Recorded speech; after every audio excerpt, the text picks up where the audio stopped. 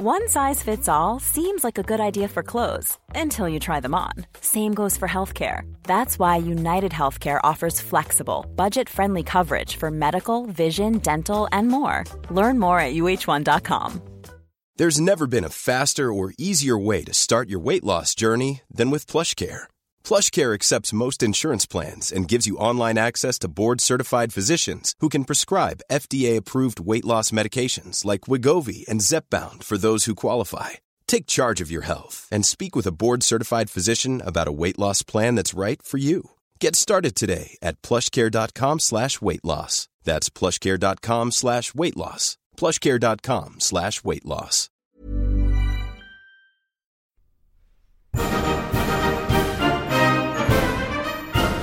Many years ago, Riley Knight completed a degree in history. This proved to be a bad move, as it was absolutely useless for him. Until now. Here's some half-assed history.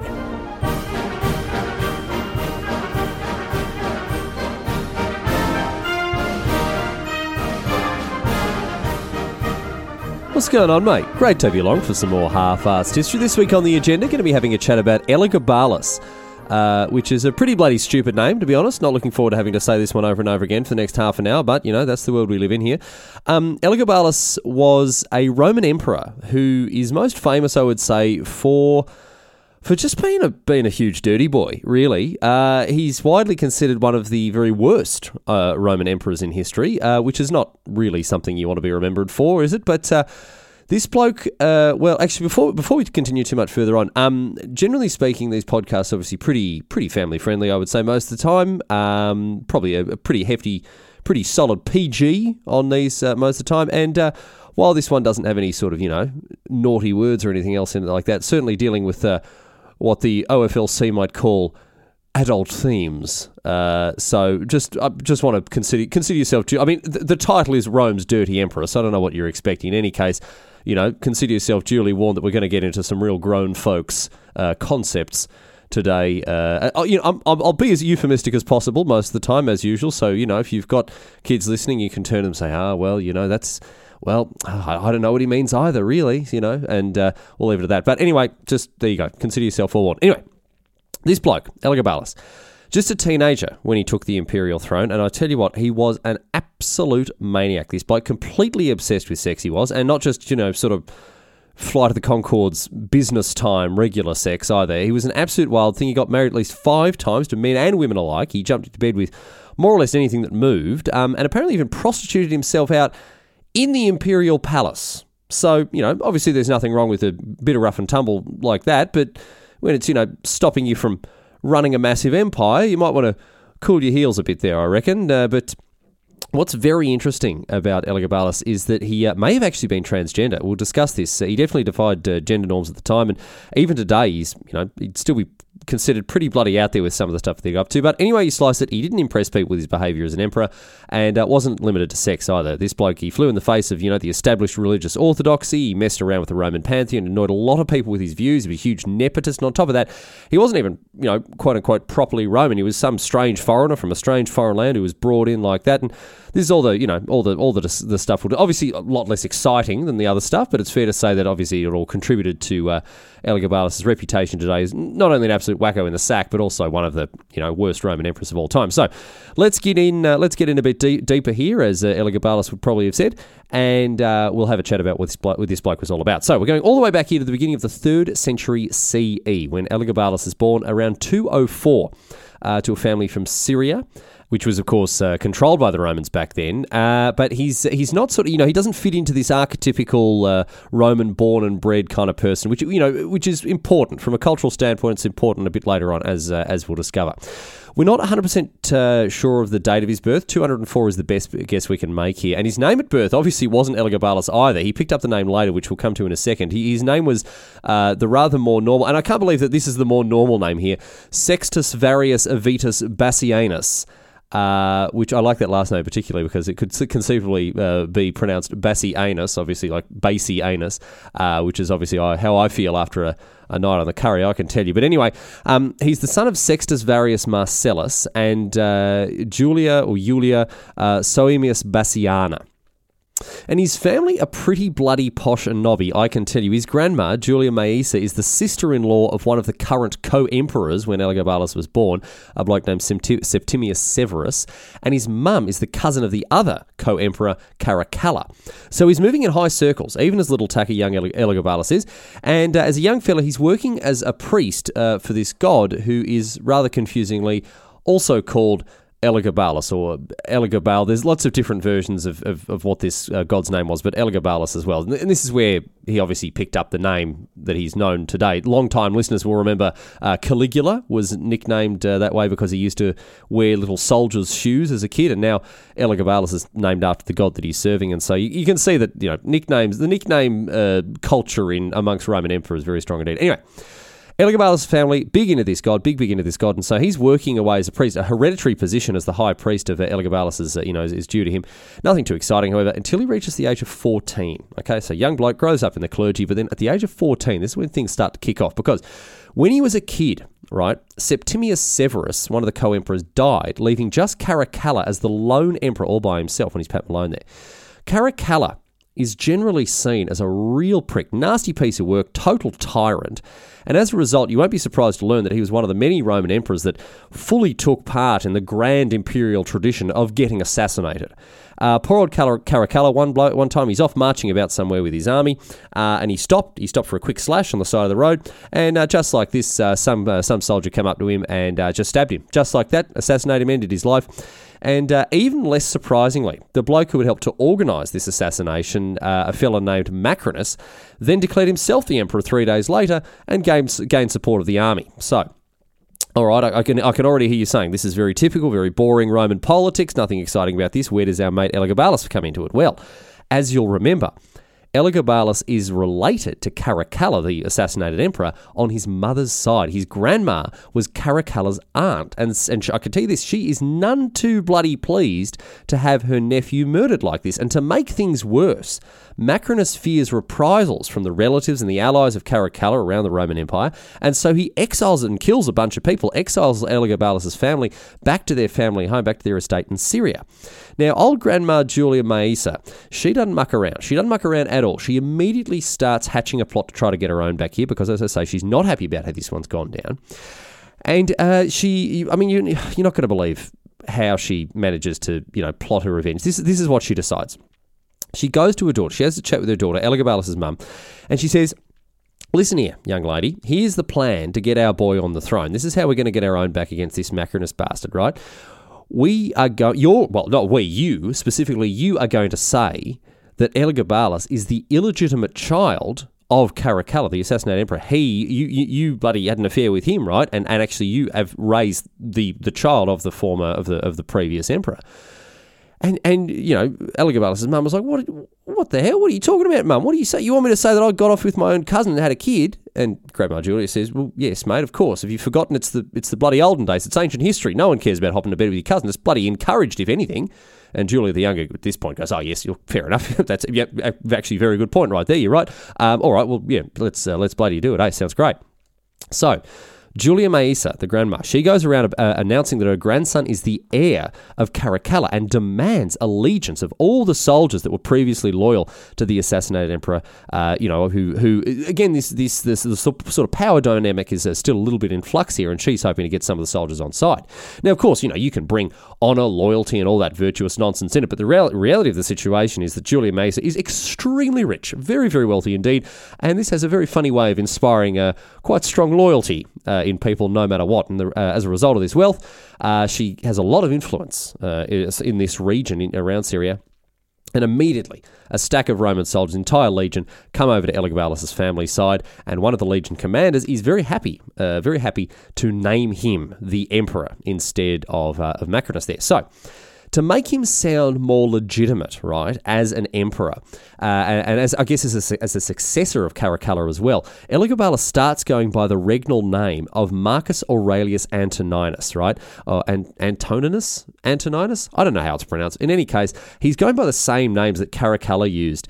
Obviously not Caracalla. That name, interestingly, he was known as Caracalla because of a type of hood that he used to wear all the time when he was out off soldiering. I don't know what is going on with Roman emperor nicknames. I reckon if I would ever become a Roman emperor, my name would end up being bloody Trachydacius if you're named after the bloody things that you're wearing all the time. Anyway, as you might imagine, old mate Macrinus, who, apparently he's called himself the emperor, he's an unhappy chappy with this. He's very unhappy when he hears about what's happening. Bloody defecting Roman troops going the way of this young whippersnapper out in Syria. What's all this? I just bloody killed his second cousin once removed, or is it his first cousin twice removed? I can never remember, actually. There's this useful diagram I once saw, actually. It's very informative. Look, actually, doesn't matter. Ultimately, irrelevant. First cousin, second cousin, bloody 19th cousin, doesn't matter. I killed Caracalla, and I'll kill this kid too, just see if I don't. And he looks around and, all of his rather confused advisors, they listen to him and they say, well, all right, you Emperorness, what are so we're going to go after Elagabalus, or what are we doing? And he goes, yes, mate, of course we bloody are. Send out some troops, crush this pitiful rebellion straight away, go and get it done. Now, this doesn't go too well for old Macrinus, however. He sends off his troops to go and fight with the legion that's defected over to Elagabalus. And the soldiers that go off to fight, they immediately turn on their officers. They're drawn by the promise of wealth and prestige and whatever else. They switch sides. They join Elagabalus as well. Oops. And to just make really send the message, really make the point very clear, they send their commander's head back to Macrinus just for good measure, in case he missed the point about them defecting. It's good to be thorough about these things, you'd have to say. So Macrinus went. Now he's in all sorts of trouble now. So now he goes. He went to the Roman Senate to try to gain support for fighting the rebellion, which he duly receives from the Senate. Of course, they're very worried about this whole situation out in Syria with Elagabalus gaining more and more momentum as this false Augustus, this false emperor there. And so with the new Senate support of the Senate, new army, he's got all the resources chucked in there like that. Macrinus now marches off to meet Elagabalus' forces in battle personally and gets absolutely pantsed in the Battle of Antioch in 218. In this battle, both Grandma Julia and the daughter, the mum of Elagabalus, they actually got stuck in themselves. They roused their troops from impending defeat and led a successful counterattack, and actually managed to beat Macrinus and his forces there. And Macrinus takes to his heels, attempts to flee. He shaves off his hair and beard and tries to hide. He goes into hiding there. He's walking around, people going, bloody hell, you look like that bloody emperor bloke, don't you? He goes, oh, yeah, no, I get that a lot, handsome fella, but obviously no hair, no beard, so I don't know. But no, eventually he's recognised, eventually he's captured, and he's executed, and once again, his head is sent to Elagabalus. I have to think, it mustn't have been a very nice job being a courier back in those days, because half the bloody packages you're delivering, taking about there, are bloody stinking severed heads. Bloody hell, wouldn't have been a very good scene there. Anyway, after winning the Battle of Antioch, there is nothing stopping young Elagabalus from well and truly taking the throne as the emperor. He immediately starts using the imperial titles, even without the usually required Senate approval. So this is stuff like Imperator, Augustus, all that sort of stuff. But obviously, doesn't care that he doesn't have the approval from the Senate for that. In fact, he doesn't care about the Senate so much that he actually sends messages to the Senate with a very relieved courier, I would imagine, forgiving them for siding with the false emperor and offering them the opportunity for amnesty. Very generous of him, and the Senate rather wisely accepted this offer of amnesty from the young emperor. I say from the young emperor, really a lot of the stuff that is going on here is the handiwork of Julia Maesa, who is using her young grandchild as a puppet there. Anyway, the Senate, they're flip-flopping all over the place. I mean, I'm all for pragmatism, but these blokes are changing faster from one side to the other than one of them bloody reversible jackets from H&M. But he's done it. Support of the Senate, what a legend. Get around him. Elagabalus, he's emperor at the ripe old age of us. I'm sure you've already calculated here. He's just 14 years old. He's just a little kid, and he's already the emperor. I mean, when I was 14, I was wearing I thought it was very fashionable. I was wearing this silver chain with a shark's tooth, and I would quote Monty Python at everyone who would listen and many people who also wouldn't listen. And so based on that, I can't imagine it would have been much fun to have a young adolescent as an emperor, based on, the state of most 14-year-olds, including myself at that age. But unfortunately for Rome, it's much worse than you think it would be, possibly, to have a 14-year-old as an emperor. He wasn't much of a nerd. It might have been better if he were a nerd going around quoting Monty, but then he just would have at least been irritating people mildly. But instead, he was rather more horizontally inclined in his proclivities, I can tell you this. Anyway, he heads off to Rome all the same, and the sobering reality of what has just happened starts to sink into everyone, including the soldiers that had, supported him and their family for their wealth, because Elagabalus is a weird foreigner with weird foreign gods, and despite being advised to lean into being a bit more Roman in that regard, Elagabalus went right ahead and brought his weird customs and traditions to Rome, confident that the people would come around. And don't forget, prior to this, Elagabalus was a priest, and so it's unsurprising that he wasn't just going to pack in all the religious stuff just like that. In fact, he doubled down it all. Julia Maesa, I'm very aware that her name probably is properly pronounced Julia Maesa, but this is English and J makes a J sound, so that's the end of the matter as far as I'm concerned. Julia Maesa is actually sends a painting of him in these priestly vestments to the Roman Senate, where it was put up in pride of place at the little shrine they had to the Roman god Victoria. And so any offerings that the senators made to Victoria in the Senate building would also be made to Elagabalus as well. And this is just sort of emblematic of what Elagabalus was doing in attempting to sort of, I don't know what the right word is here, co-opt, I guess, or completely change the course of the of traditional Roman worship in Rome there. Because this is just the start. Just the sending of this painting was just a prelude there. Because once he was properly settled in Rome, once he actually arrived and got himself settled down, Elagabalus did everything he could to supplant Jupiter, the chief Roman god, by Elagabalus, the god, not himself, obviously. He renamed his god Deus Sol Invictus, which is an extremely good name. It means God of the Undefeated Sun. And he started to force people to worship him as the head honcho instead. He rewrote texts to give Deus Sol Invictus other Roman gods as consorts. He tried to cement this new god as the center of the pantheon. And unsurprisingly, people weren't too hot on this at all. They didn't like this at all. But it didn't stop there. Elagabalus also built this enormous temple called the Elagabalium, which I think is pretty excellent. And he announced himself as the high priest of this new god. And he didn't just announce it, actually. He made a great big production of this. It culminated in him getting circumcised and then dancing around the new temple while forcing senators to watch. He then filled this new temple with holy relics from all the other Roman gods and brought this great big meteorite from his home. This was supposed to be the personification of this sun god, Deus Sol Invictus. Brought it from all the way from his home in Syria, paraded around the city, great big relic there like that in this golden chariot or whatever else. And people didn't love this forced change, their established sort of religious orthodoxy, but they did enjoy the festivals that Elagabalus was organising for Deus Sol Invictus there, as they generally involved a lot of free food. So that is one way to win the population over. But look, pretty typical stuff for Elagabalus here, doing just whatever the hell he wanted without worrying about the consequences. And if you think this bit is boring, well, it's because it is, more or less, all the religious stuff that he was doing that put a lot of people offside. But it heats up from here. We've eaten the Brussels sprouts by listening to his, listening to what happened with his religious reform. So let's get to the much juicier and more appetizing details of his debauchery here. Now, we can start things off rather tamely by saying that he's a pretty effeminate bloke.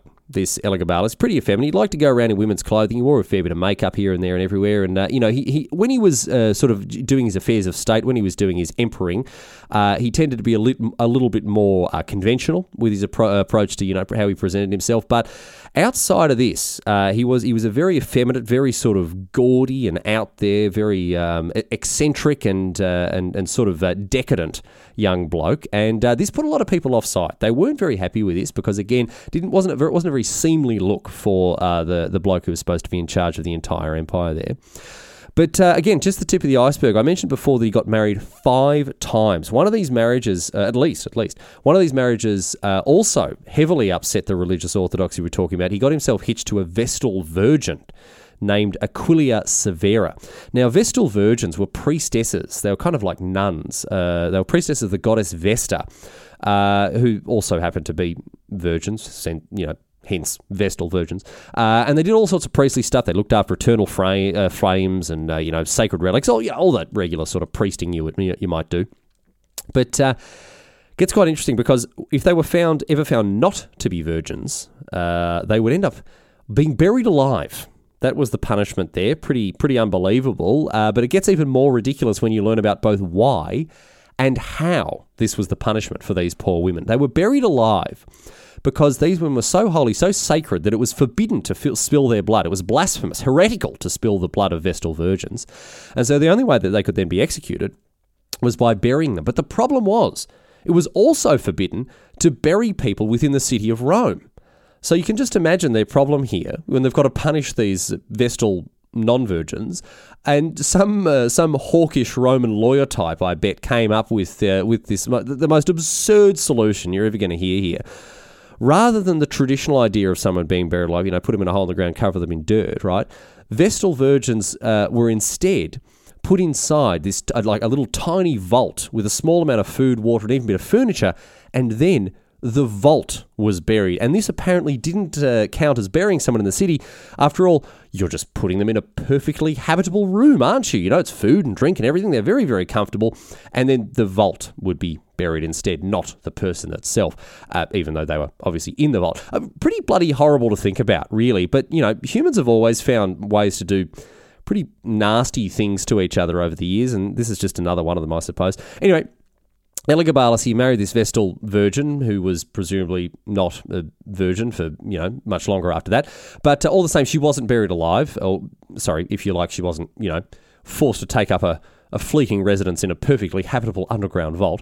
But this marriage pissed off a lot of people. It really did. Again, because the Vestal virgins were seen as so sacred, so holy, whatever else, that the marriage was abandoned before long on the urging of Grandma Julia Mazer, who seemed to really have quite a scone in the old noggin there for puzzling out these political problems. It doesn't seem to be, too hard to come to the correct opinion, but at least his grandma knows exactly what he should be doing. Anyway.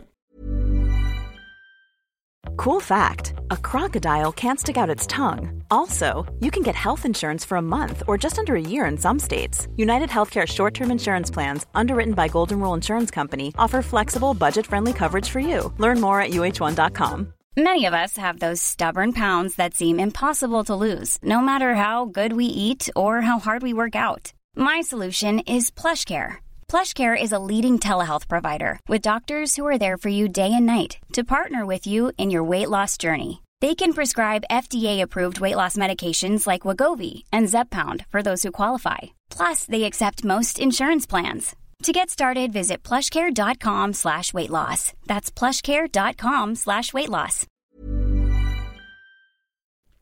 This actually wasn't his first marriage.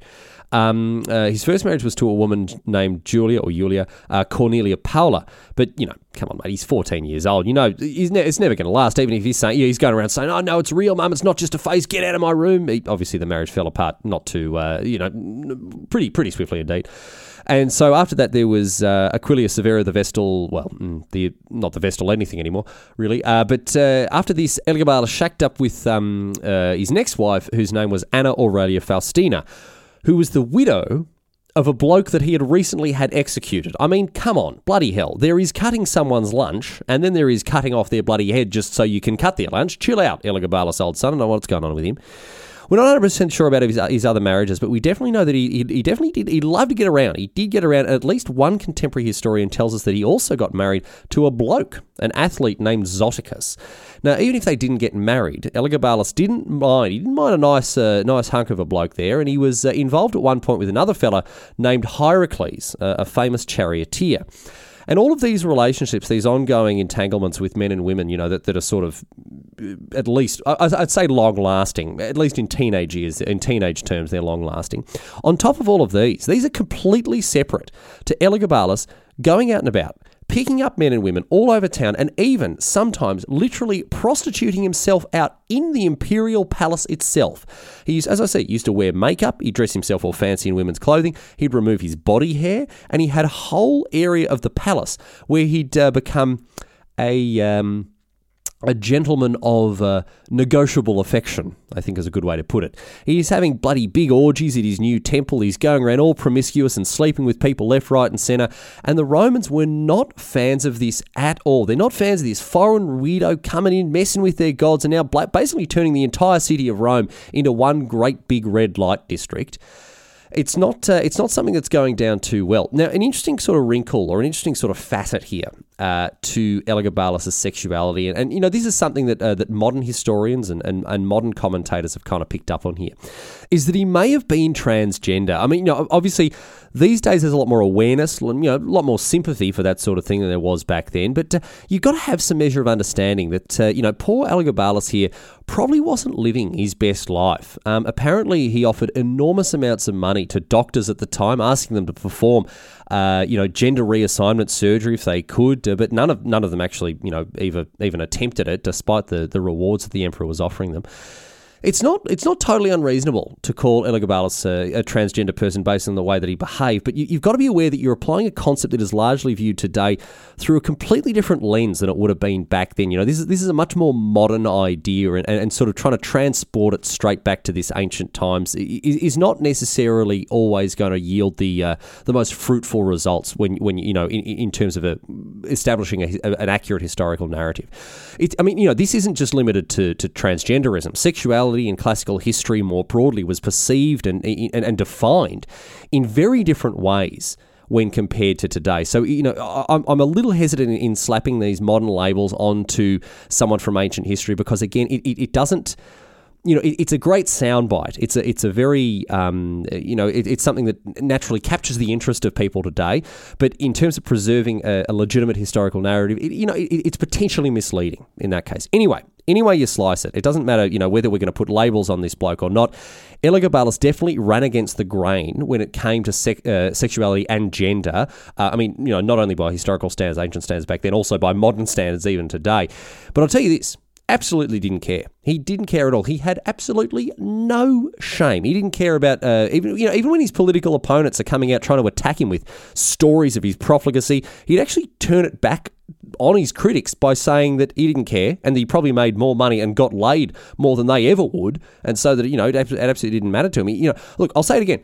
There is nothing wrong. Obviously, there is nothing wrong with getting busy like this in such a passionate and all-encompassing, very inclusive fashion. But it shouldn't come at the expense of, doing your bloody job and running an empire, mate.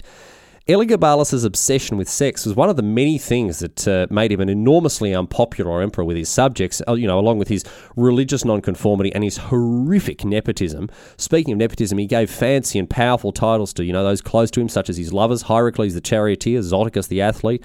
And his mum and his grandma also benefited enormously. They were the first women ever to be allowed into the Senate, which again put a lot of noses out of joint. They both got senatorial titles. They both had their faces put on coins, and it was pretty clear to everyone that they were the real power behind the throne, based on the lives they were living and the sort of very clear role they had in the decision making for this young emperor there.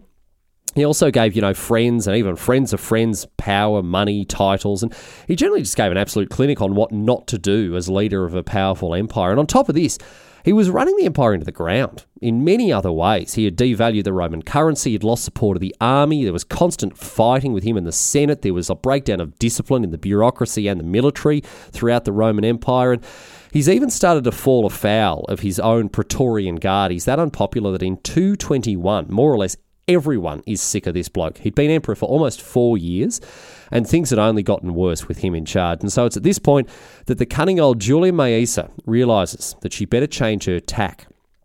She has Elagabalus name an heir, another grandchild of hers from a different daughter.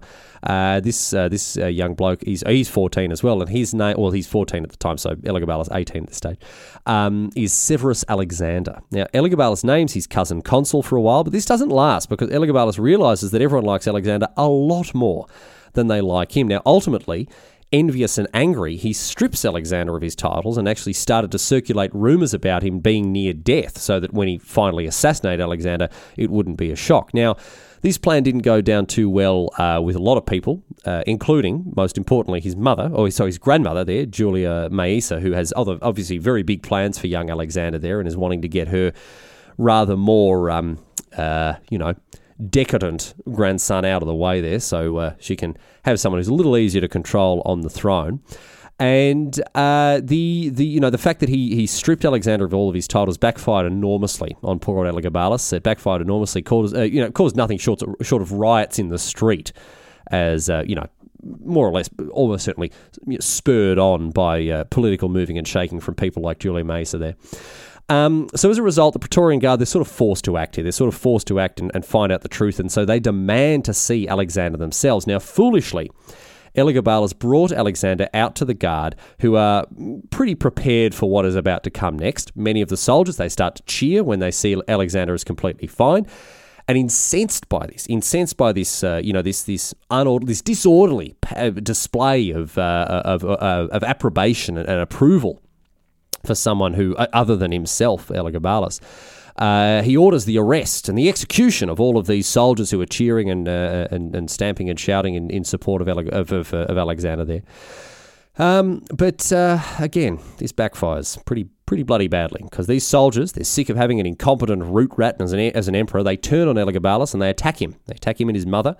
And these two poor people, they're cut down and they're killed almost immediately. His corpse was paraded through Rome and then chucked in the Tiber as a final insult. And his bones still rest there with the shopping trolleys and the pizza boxes that litter the bottom of the river. Now, Alexander, he became the emperor, very much the puppet of Julia Maesa after this point, who had orchestrated this to, run, maybe not in exactly these lines, but had orchestrated a situation where she could rule the emperor, or rule the empire, and indeed the emperor, with Alexander as a more or less a figurehead there. And this is a pretty common situation in place like this, having a power behind the throne there. But for all her efforts to establish, a competent and effective government there by ruling through her other grandchild, it was too late. Julia Maesa was a little too late to save Rome from its destiny, because what came next was a period in Roman history known as the crisis of the 3rd century. We've actually talked about this a little bit on the podcast already in episode 36, the story of Queen Zenobia. Zenobia was one of the many people who took advantage of the general the downward trajectory, the spiraling, the chaos that had engulfed the Roman Empire at this stage. And people like Zenobia, they tackled the Roman Empire head on, and it was a very dicey and dangerous time for the Roman Empire. And again, episode 36, if you want to hear a little bit more about the crisis of the 3rd century and some of the consequences of what happened because of this general downturn of fortune, this decline in success for the Roman Empire there. But all the same, Alexander, he survived his time as a teenage emperor, perhaps, due to the fact that he spent most of his time vertical and not destroying established religious orthodoxy. But, who really knows? Who really knows? Elagabalus, however, he doesn't have much of a legacy. He's widely remembered as one of the worst ever Roman emperors, with few, if any, real achievements, in a wake of sex-fueled destruction behind him. However, I think that's important. This is important. It's important to remember that he is remembered. Even if he isn't remembered for much, he is remembered. Everyone knows the names of the best Roman emperors, the best US presidents, the best military leaders throughout history. We all heard of Alexander the Great. We all know about Abraham Lincoln. We've all heard of Napoleon. And the worst in class are also very famous indeed. Elagabalus is at least known.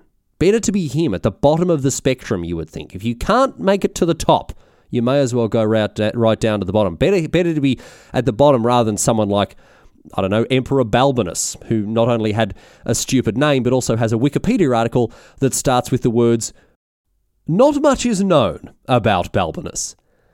Look, I'm not advocating that you go out and conduct orgiastic celebrations in a new temple or hop into bed with the first thing it'll have you in order to, secure your place in the history books, thereby deep diving straight down to the bottom. But I will point out that even if Elagabalus was a total failure as an emperor, we're still saying his name nearly 2,000 years later. So he definitely did something.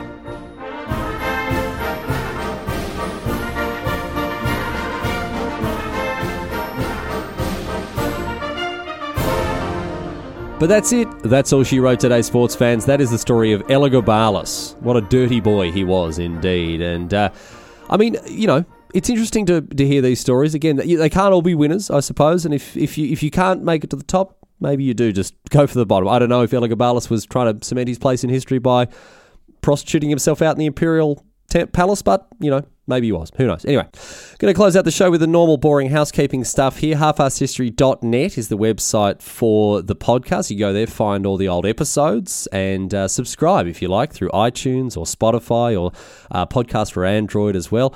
If you've got suggestions as to how I could maybe improve the show, or you've got ideas for topics, please get in touch with me. There's a contact form on the website. I've got a stack of emails that I'm needing to get back to. I'm sorry, I've had a busy couple of weeks, but next week I've put some time in my diary to get on top of my correspondence and get back in touch with people who've been in touch. So thanks so much for all the people sending in emails.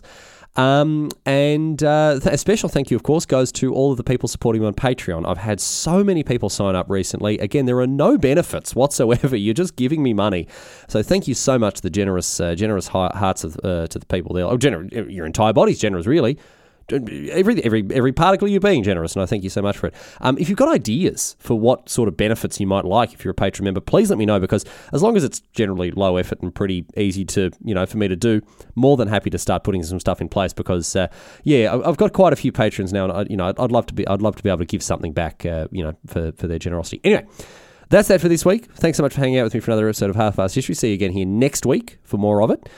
I'm going to leave you, as usual, with a question posed on Reddit. Jojen Copy-Paste, Reddit historian Jojen Copy-Paste, wants to know, how did the Romans not see the sack of Rome happening? The tribe was literally called the Vandals.